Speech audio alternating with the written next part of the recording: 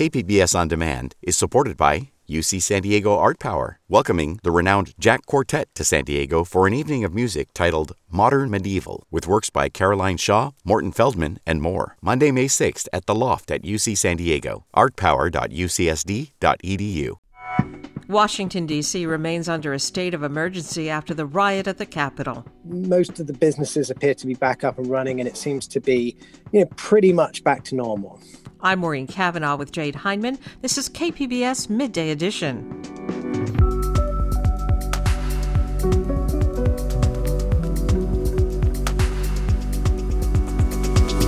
San Diego members of Congress describe scenes of chaos. You don't expect that here in the Capitol in Washington, D.C. I mean, it was crazy. It was the anarchists taking over. We'll ask if yesterday's riot could fuel more political violence in the U.S. and a discussion on the legal ramifications of the Capitol riot, including the use of the 25th Amendment. That's ahead on Midday Edition.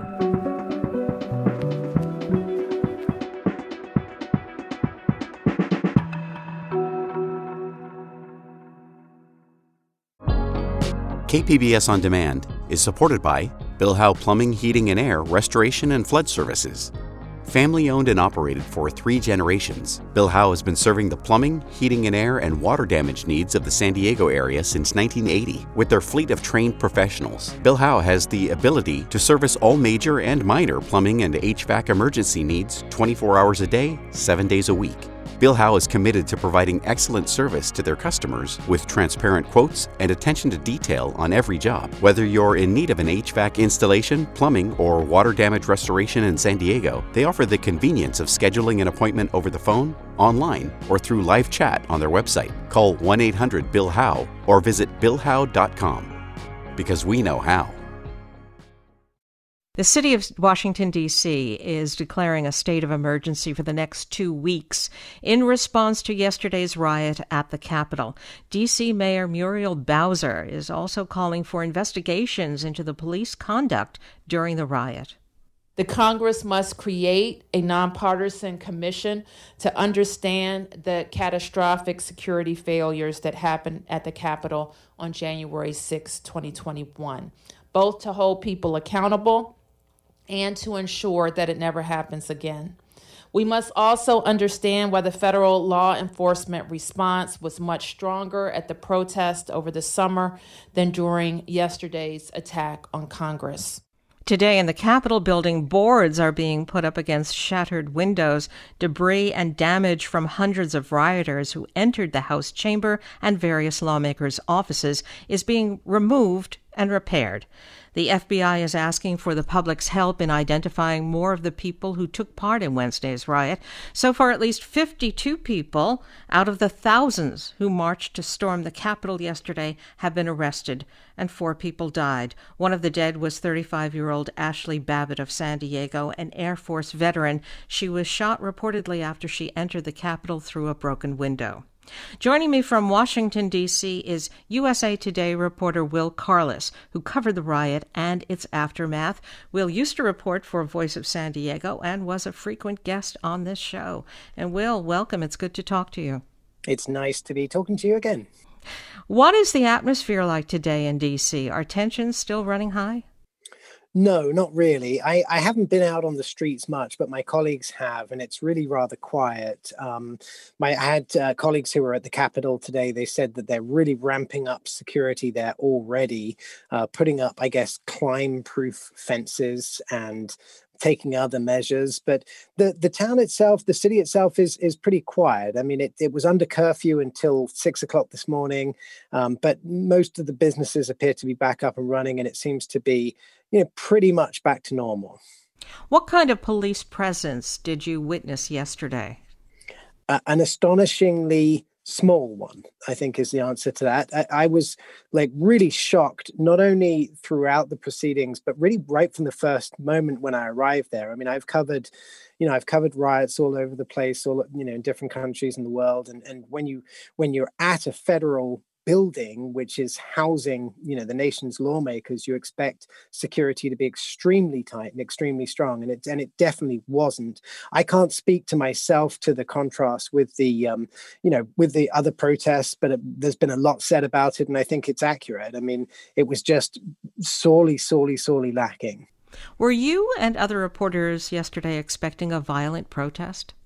I was, certainly. I mean, I had been monitoring the groups that I monitor, which is groups like the 3%ers, the Oath Keepers, the Proud Boys. I mean, I'm an extremism reporter, and I flew here from California. So we knew that there was going to be extremist activity. I don't think any of us thought it was going to go this far. But the two parts of it is like, did we know there was going to be violence? And did we know there was going to be violence focused on the Capitol building? And I think the answer to both of those, the first one is definitely yes. We knew there would be violence. We didn't know exactly where it would be focused.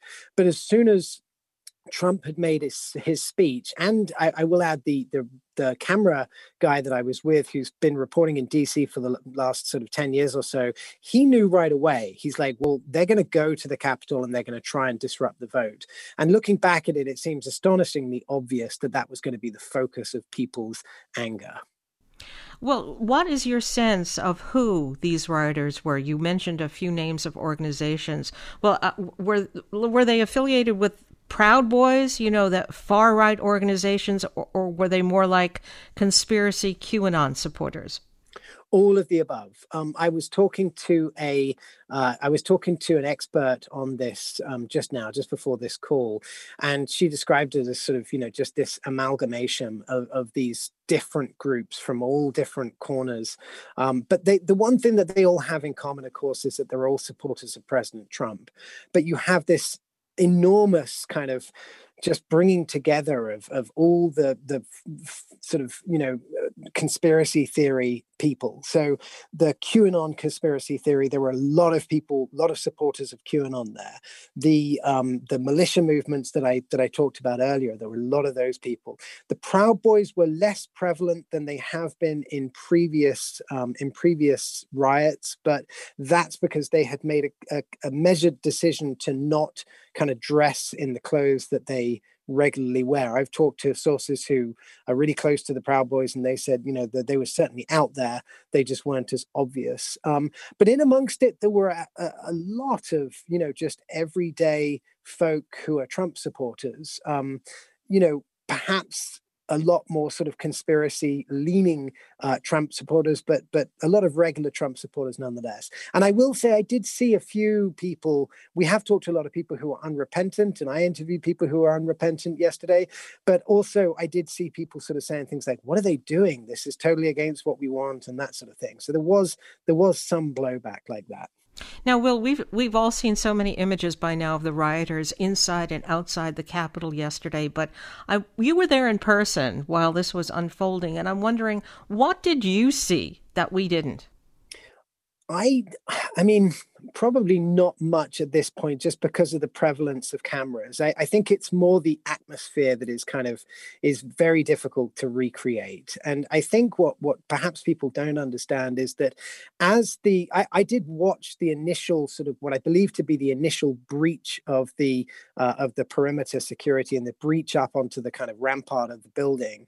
And what I think people don't realize is that front of that, where the first people flowed through, there was that group, then there was a huge crowd directly behind them, but then streaming in all the time down the mall from where Trump had just given his speech were more and more and more people. So there was really just this sort of feeling of growing pressure, of growing anticipation, of growing force, honestly, that was kind of coming down the mall towards the building. So it's sort of, all the pictures that you see of the people that kind of broke through, they're really just the tip of the spear in terms of the vast crowds that there were kind of going right back, right the way up onto the mall. There were lots of people there. The House and Senate reconvened last night to confirm Joe Biden's Electoral College victory. Can you give us a sense of how badly damaged the chamber that they returned to was? I didn't go inside the building. I'm a bit of a wuss when it comes to these things, and I didn't want to get shot, and that was a very real possibility. I thought at that point, and of course, one lady was shot and killed, and so I can't speak to the damage on the inside. I will say, we could see broken windows, we could see the protesters inside holding things up to the windows. One of the things that really surprised me, and I guess probably surprised a lot of people, was I figured after this sort of insurrection, I figured they were going to kind of close the Capitol down, and it would be closed down for sort of weeks for repairs before anything happened again. And the supporters that I talked to last night were jubilant. They were like, "We've done it. We've stopped the vote. We've stopped this from happening." And I was really astonished to hear a couple of hours later, like, "Oh no, they're going to reconvene. They're going to go back in and carry on voting." And I think that was enormously important to do, not only because it sort of sends a sign that, look, okay, we're back in control, the government is still functioning and everything else, but it also sent a message to all the people who were part of that that riot, that insurrection, that no, actually you didn't win, you didn't accomplish much really, because the vote went on, and the votes were counted, and everything is still the same this morning as it would have been. It was just delayed by a few hours, and I think that was an important message to send. And I've been speaking with USA Today reporter Will Carlos from Washington, D.C. Will, thank you very much. Thanks for having me on. Congressman Juan Vargas, who represents the 51st District, was at the Capitol yesterday when glass was smashed and security was breached. He had to take cover when the certification of the presidential election was interrupted by a violent mob of rioters. Congressman Vargas joins us now to describe his experience. Congressman Vargas, welcome. Thank you. First, walk me through your experience at the Capitol yesterday. Where were you when the unrest first started? Well, I was actually down in the tunnel area coming up. So I was over in the Capitol. We have offices across the street where I am now. And I heard literally a wave of people. You could hear them coming. You could hear them climbing over things. And that's when I heard some police officers yelling, "Here they come, take shelter." So at that point, I ran back to my office to make sure that my staff was fine. I had a few of my staff members here. And it was a scary moment. You heard people running through the hallways here. Some were police officers and a lot weren't. So again, we didn't know what was going to go on. And I told my staff, "Well, get anything you can to protect yourselves, because our doors may be breached at any moment." Thank God that didn't come to be. But it was terrible. I mean, you could hear people, yelling and screaming. We do have scaffolding outside this building. We were told, look outside. There are people climbing up the walls. There was one guy attempting to climb up the scaffolding. And I told my staff, if he gets up here and tries to come in through the window, we will throw him off the building. So he wasn't able to. I think at some point they convinced him to come down. But it was a terrible moment. I mean, you don't want to go through this to simply, follow the Constitution and do your job, which our job was very clear. Our job was to do one thing and one thing alone, and that was respect the will of the voters. And that was that they elected Joe Biden. We were supposed to certify the electors, and that's all we were supposed to do. And that's what we were going to do. And ultimately, that's what we did. But, it was going to be a fight to get there, and it shouldn't have been. How did yesterday's law enforcement response compare to other days? I mean, we all noticed the lapse in security during the riot, but did you notice anything strange before it happened? I mean, what questions are you asking about that? I was actually on House administration, so I wasn't in charge of the security around here, but I was involved in it. Our committee was in charge of it. So I was on it for 2 years. I know the security better than most people. Again, I met with the police normally about once a month on the security issue. So I know when they roll heavy and when they don't roll heavy. That's what they call it. And yesterday, for some reason, they decided not to roll heavy, even though they knew that there was going to be lots and lots of protesters. I think because it wasn't Black Lives Matter or because it wasn't an immigration one, it's just Trumpsters. They're going to be fine. They decided not to roll heavy. The reality is we could have had huge security here. We have the ability to do that, but they decided not to.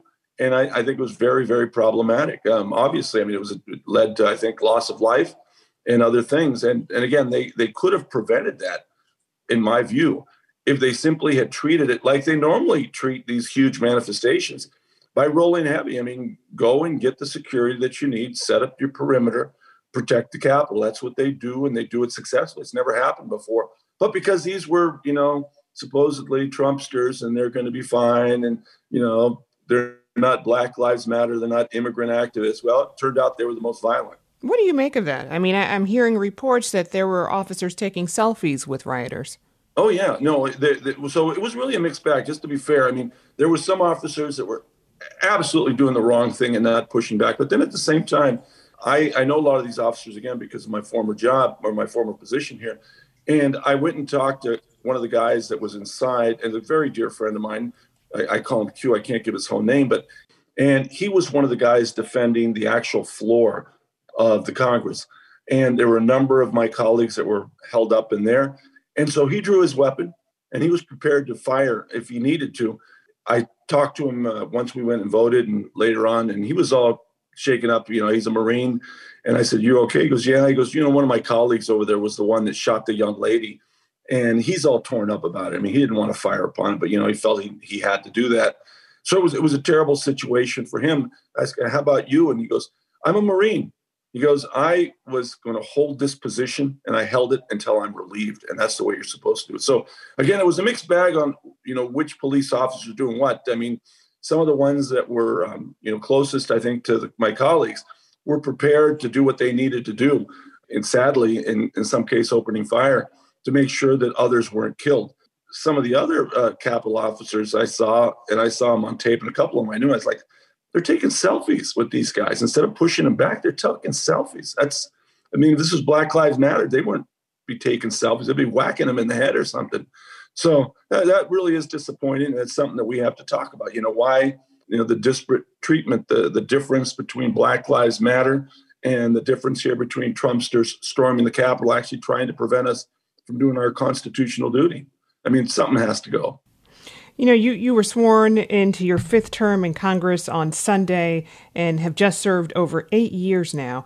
How do yesterday's events at the Capitol compare to what you've seen during that time? Well, there really is nothing comparable, just to be frank. I mean, we come here and we debate issues, and, I've been through this formality before where we simply follow the Constitution and we take a look at the electors and then we certify them and we have a new president or we have a president reelected. And, we just simply do our duty. So there was nothing like yesterday. Now, I did study to be a Jesuit priest. I was in El Salvador during part of the war there, the Civil War. And then you saw stuff like that there. You had death squads running around killing people. You had the military that would go rogue and slaughter people. I mean, you had all these manifestations, all this crazy stuff. But that was in El Salvador during a civil war. You don't expect that here in the Capitol in Washington, D.C. I mean, it was crazy. It was the anarchists taking over.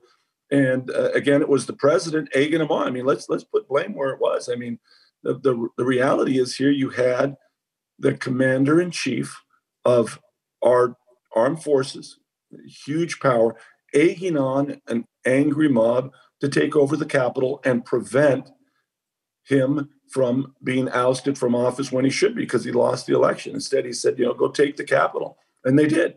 But they didn't fully take it, obviously. At the end of the day, I think our democracy is strong and cooler heads prevailed. And those officers that did ultimately fought back and drove the mob out. And we did our duty. And our duty was to count the electoral votes, which we did. And Joe Biden will be the next president. I've been speaking to Congressman Juan Vargas. Congressman Vargas, thank you very much. Thank you. San Diego's newest member of Congress spent her 3rd day in office sheltering from rioters in the Capitol. Congresswoman Sarah Jacobs of San Diego's 53rd District started Wednesday watching the Electoral College certification from the House Gallery. Then the day took a very different turn. Joining me is Congresswoman Sarah Jacobs, and welcome to the show. Thank you. Great to be here with you. How are you and your staff after yesterday's incredible events? Oh, we're doing okay. Only 2 of my staff were in the office and they sheltered in the office all day. I had to evacuate with chemical weapons hood, had some scary incidences, but I'm just grateful and thankful that the situation wasn't worse and that we didn't lose more lives. When did you realize something was happening at the Capitol building? So I was sitting overlooking the House floor, and I saw some commotion on the House floor. And then we started hearing Capitol Police running behind us. They told us to pull the emergency evacuation hoods from under the chair to be ready to use them. But then we continued in session for a little bit longer until finally they told us to put the hoods on, shelter under our seats. We could hear protesters banging on the doors right behind us. We heard some flashbangs and shooting. And then we evacuated to the other side of the House gallery, had to climb under handrails and over chairs to get there, and went to a couple of different secure locations until we were finally released back to our offices to resume session. Now, some members of Congress have shared with the media that they were afraid for their lives. Were you? Yes. I have been in a number of difficult situations. My background is in post-conflict stabilization, and that was probably the most scared I've ever been for my life.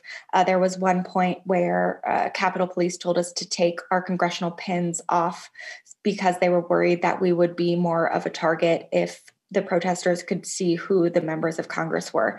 And I think that it's really clear that there were many of the mob that came in that were intent on causing harm to elected members of Congress. And that is a really dark day for America.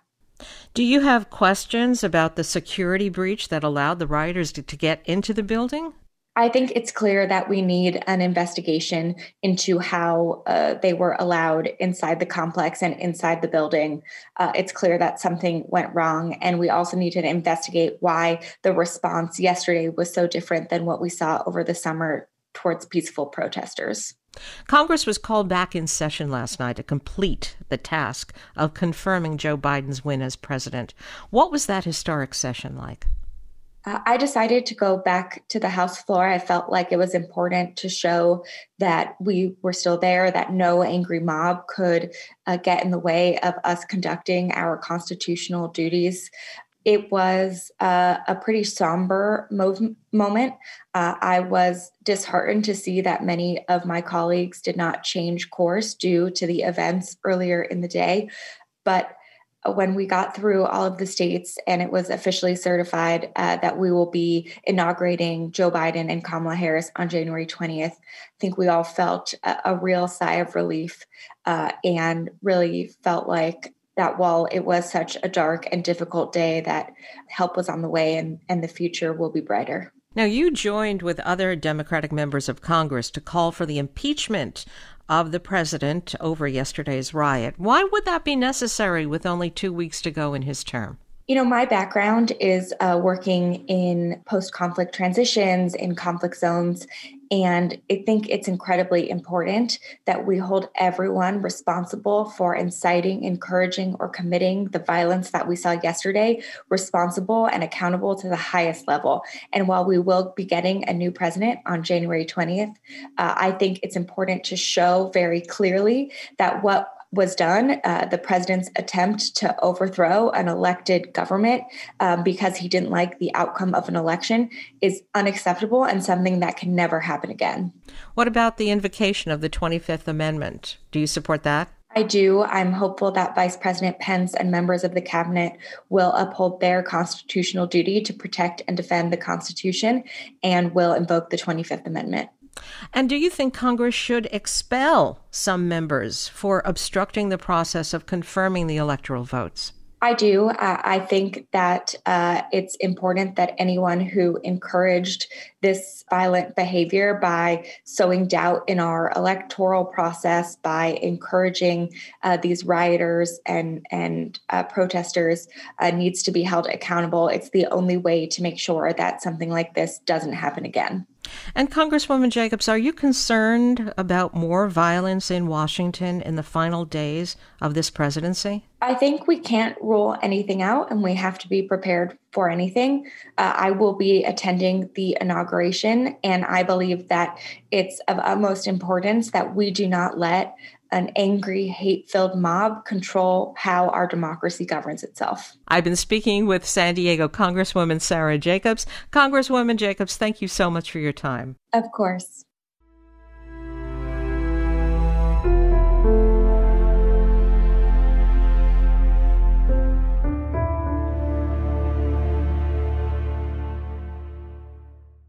KPBS On Demand is supported by the University of San Diego, offering professional and continuing education courses in the areas of business, education, healthcare, and engineering. For enrollment opportunities, visit pce.sandiego.edu. This is KPBS Midday Edition. I'm Maureen Cavanaugh with Jade Hindman. President Trump has now said through a spokesperson that he has agreed to an orderly transition of power. But that's not enough to stop the increasing calls for Trump to step down or be removed from office before Joe Biden's inauguration on January 20th. Politicians, editorial boards, and former allies of the president say it's time for him to go. But that's not a simple proposition. Joining me is Glenn Smith, professor of law at California Western School of Law. And Glenn, welcome back to the show. Thank you. To start off, there were a number of words used to describe what happened at the Capitol yesterday, some of which actually have legal definitions. And I'd like to ask you, what is sedition and how is it different from treason? Treason in its narrow sense is thought to involve trying to help a foreign power against the U.S. government. It has some broader definitions, but insurrection can be any kind of violent or disruptive act to try to interfere with the legitimate processes of government. And do you think sedition or insurrection could be one of the charges against rioters at the Capitol? It definitely could, as well as the more garden variety but serious breaches of the law that come whenever property is damaged and people are put in life's danger and guns are illegally toted and all those. But certainly there are laws against not only insurrection, but sedition implies, I think, a greater sense of trying to overthrow the government, put in a different government or create anarchy, whereas insurrection can simply be, what we saw yesterday, a riot, riotous mob, invading a sacred space of the country. As you know, Maureen, more than anyone, from talking to me, legal terms are not precisely defined and are subject to multiple interpretations. And that's certainly something that I know that I would imagine at least that a number of federal prosecutors and state prosecutors where there are state laws against this are looking at the definitions and trying to figure out which offense best matches the gravity of what happened. What about the speakers at yesterday's rally, including the president and his attorney, Rudy Giuliani, who told the people to march to the Capitol? Could they be liable for inciting the riot?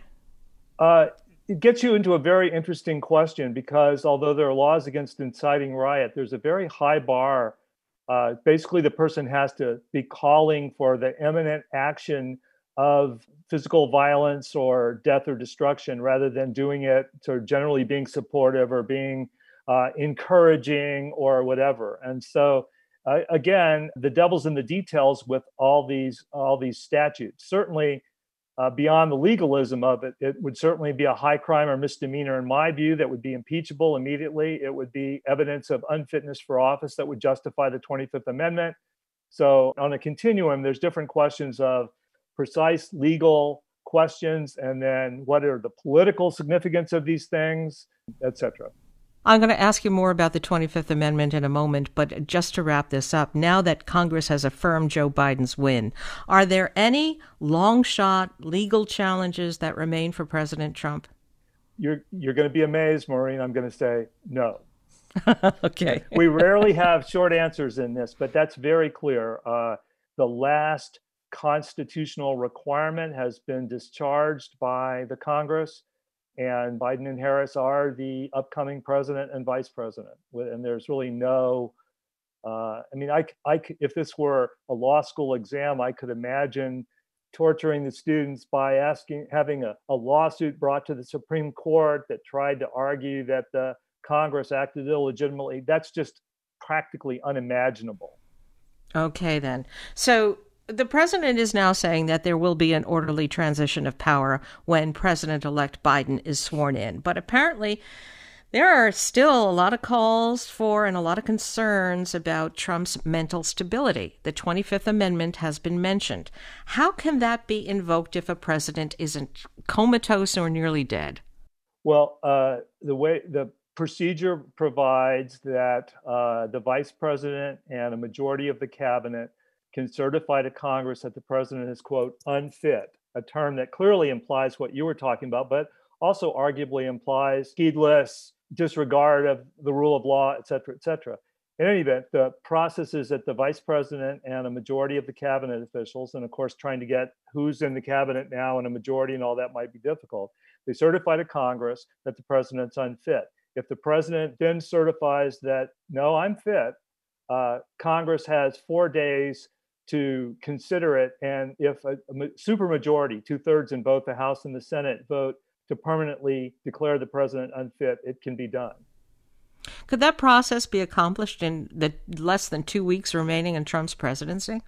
In time-wise, it could, and that's one of the interesting things. Of course, it requires some political assumptions and political will shown by the vice president and the cabinet. And you got to wonder after last night's vote, where more than 100 House members still walk the plank for the president, whether in fact there would be a 2/3 majority to remove him under the 25th Amendment. But at least in terms of the process, that would appear to be the more fast-track process compared to, say, impeachment, which again could be done, but there's just certain internal procedures in Congress and an ability in Congress for people to stop the impeachment process or delay the trial and all that. So could be done, requires an extreme political will and consensus that haven't seen so far. You know, we were in a weird constitutional place yesterday because it seems from reliable reports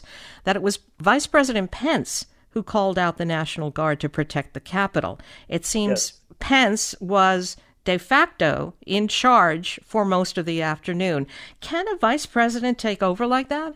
Well, again, you get one of these classic definitions between the formalities and the pragmatism. The framers of the Constitution tried to create important checks and balances and formalities, but they recognize that sometimes practicalities, including insurrection or the country's under attack or whatever, require extraordinary measures. So I don't think there was a technical right of Vice President Pence to do what he did, but I think it would be understandable that everyone involved would think that somebody needed to do something and bring calm to a dangerous situation. You know, I think we've all been watching and reading political pundits who say they are afraid of what President Trump might do in the last days of his presidency. Is there a legal way, short of impeachment or removal, that can put a check on his taking some final destructive action? There probably are. If I were more of a military expert, I would probably know that there are more statutory controls on whether the president can order an attack or, various kinds of things. But generally, no. Generally, the framers of the Constitution created a system that assumed a minimum level of good faith and goodwill and a minimum level of functional competence in the higher-ranking officials. And there's not any formal procedure. I would hope that the Joint Chiefs of Staff and military officials and people in the White House are doing, again, pragmatic things like hiding the nuclear code or telling the president what he wants to hear rather than something that would make him more dangerous. But that's all sort of practical, and it depends on the ingenuity and goodwill of people rather than something that's provided in the Constitution or the law. It sounds like you are also concerned about the final days of this presidency. I don't see how you could not be concerned after what we saw yesterday. I mean, I was a former Senate staffer, Marine, back in the old days, and I never thought I would see either, number one, an armed mob attacking the place that I used to work and regards so significantly, or that the president of the United States would egg it on, and senators. So I don't think we can take anything for granted. I think rationality is going to hold, and we're going to hopefully get out of this without any huge additional worsening of the situation. But I think people that are concerned have a right to be concerned.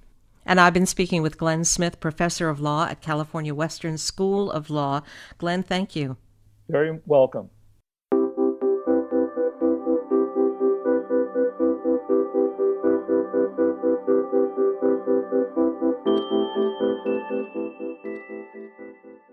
KPBS On Demand is supported by The University of San Diego, offering professional and continuing education courses in the areas of business, education, healthcare, and engineering. For enrollment opportunities, visit pce.sandiego.edu.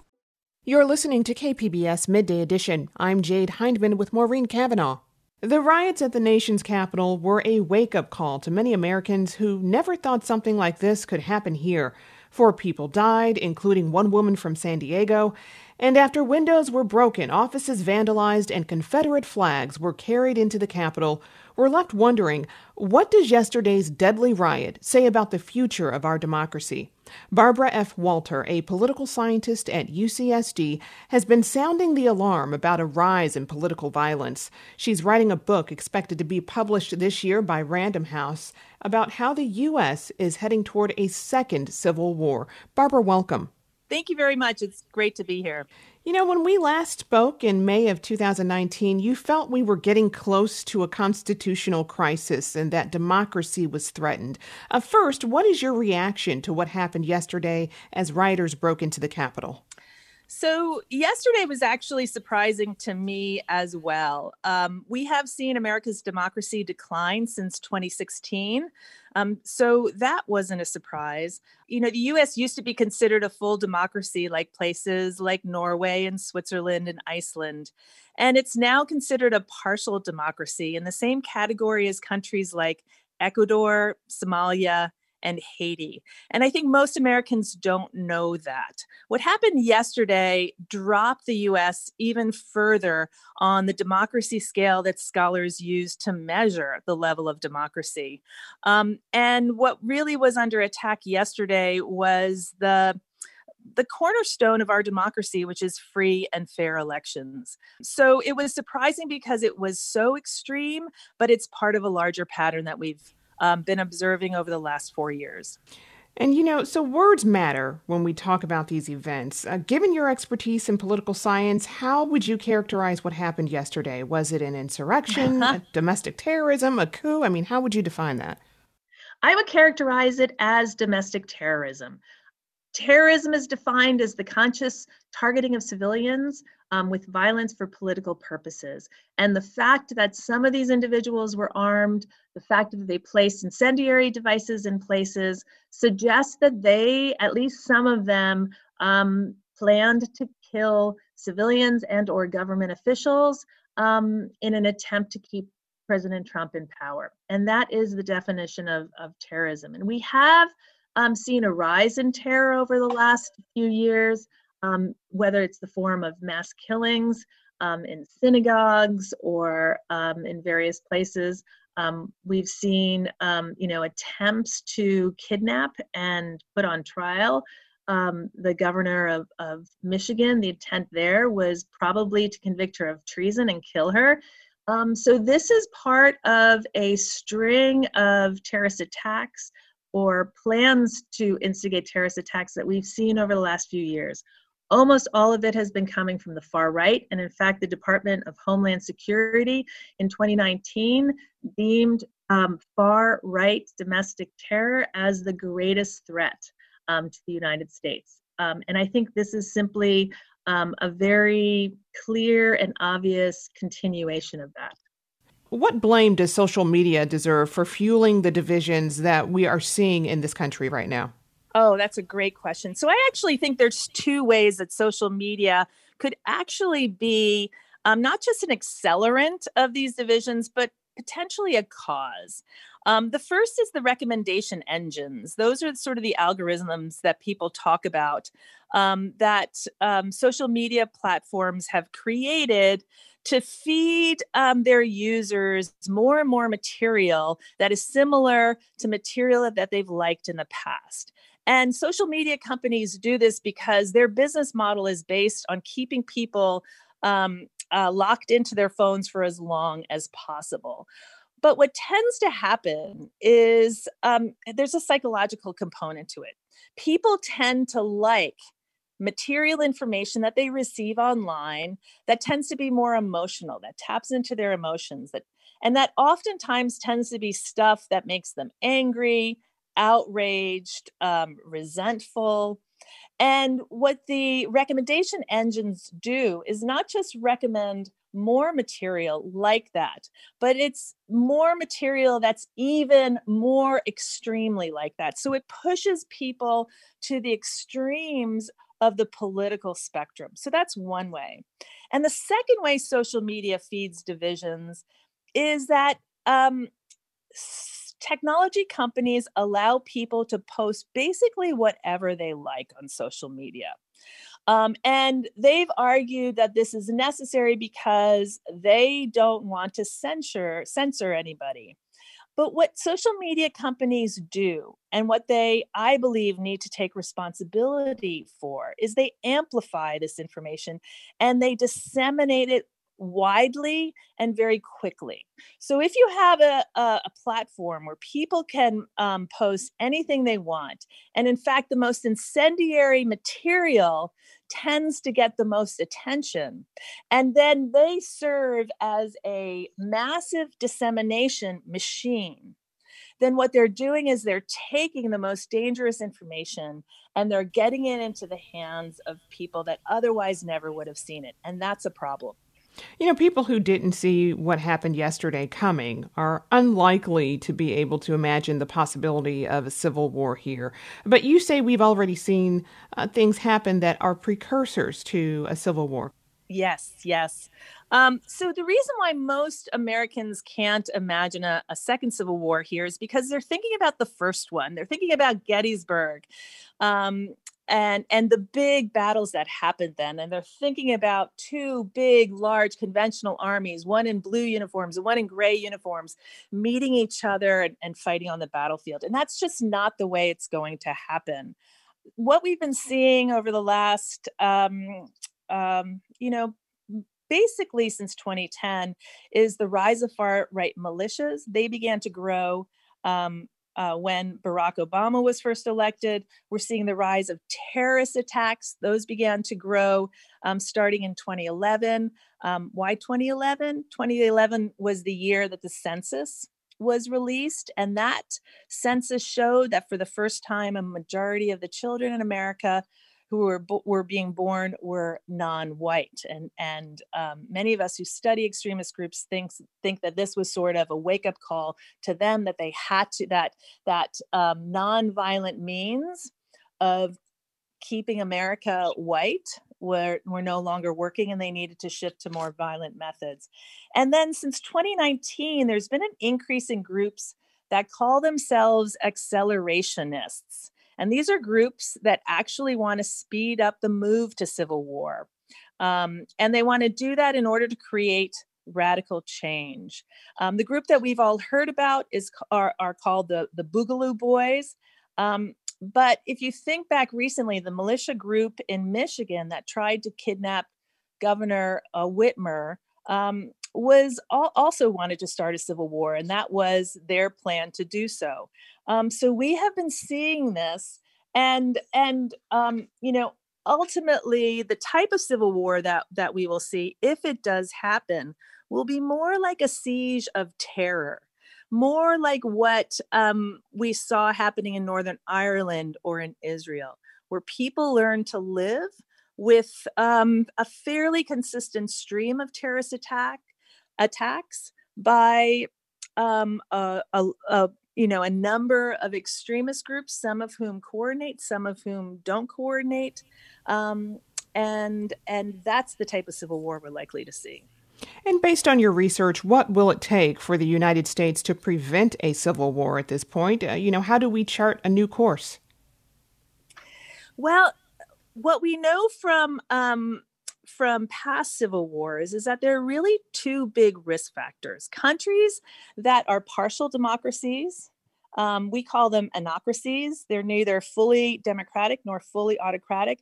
Those are the countries that are most likely to experience a civil war. And the second big risk factor is whether a country's population, whether its citizens, have broken down politically along racial, ethnic, or religious lines. And of course, the United States has both of those conditions currently, and that tells us what we need to do to reduce the risk of civil war. So the two things are, we need to strengthen our democracy. We need to create stronger checks on the president. The executive branch in the United States has becoming more powerful relative to any other branch. That's one of the reasons why our democracy has been downgraded. We need to secure our elections and our electoral process so that we really do have free and fair elections. We need to remove the barriers to voting that have been increasingly placed on certain citizens over the last few years. And then we need to reduce the influence of money in politics. So strengthen our democracy. Full democracies don't tend to have civil wars. And then the second big thing is I do think we need to regulate big technology companies. I think it's no coincidence that civil society has become more divided and more angry. And I think social media has played a role in that. I'm not saying that technology companies need to regulate the content. I think they can let people post mostly whatever they want on their platforms. But what they shouldn't be allowed to do is to give any type of information, whether it's misinformation or disinformation, an almost instantaneous global audience. So technology companies should be regulated in terms of what type of content they then pass on to individuals, not only in this country, but around the world. So those would be my two biggest recommendations. I've been speaking with Barbara F. Walter, who is a University of California, San Diego political scientist. She's writing a book expected to be published this year by Random House about how the U.S. is heading toward a second civil war. Barbara, thank you so much for joining us. It's my pleasure. Thank you.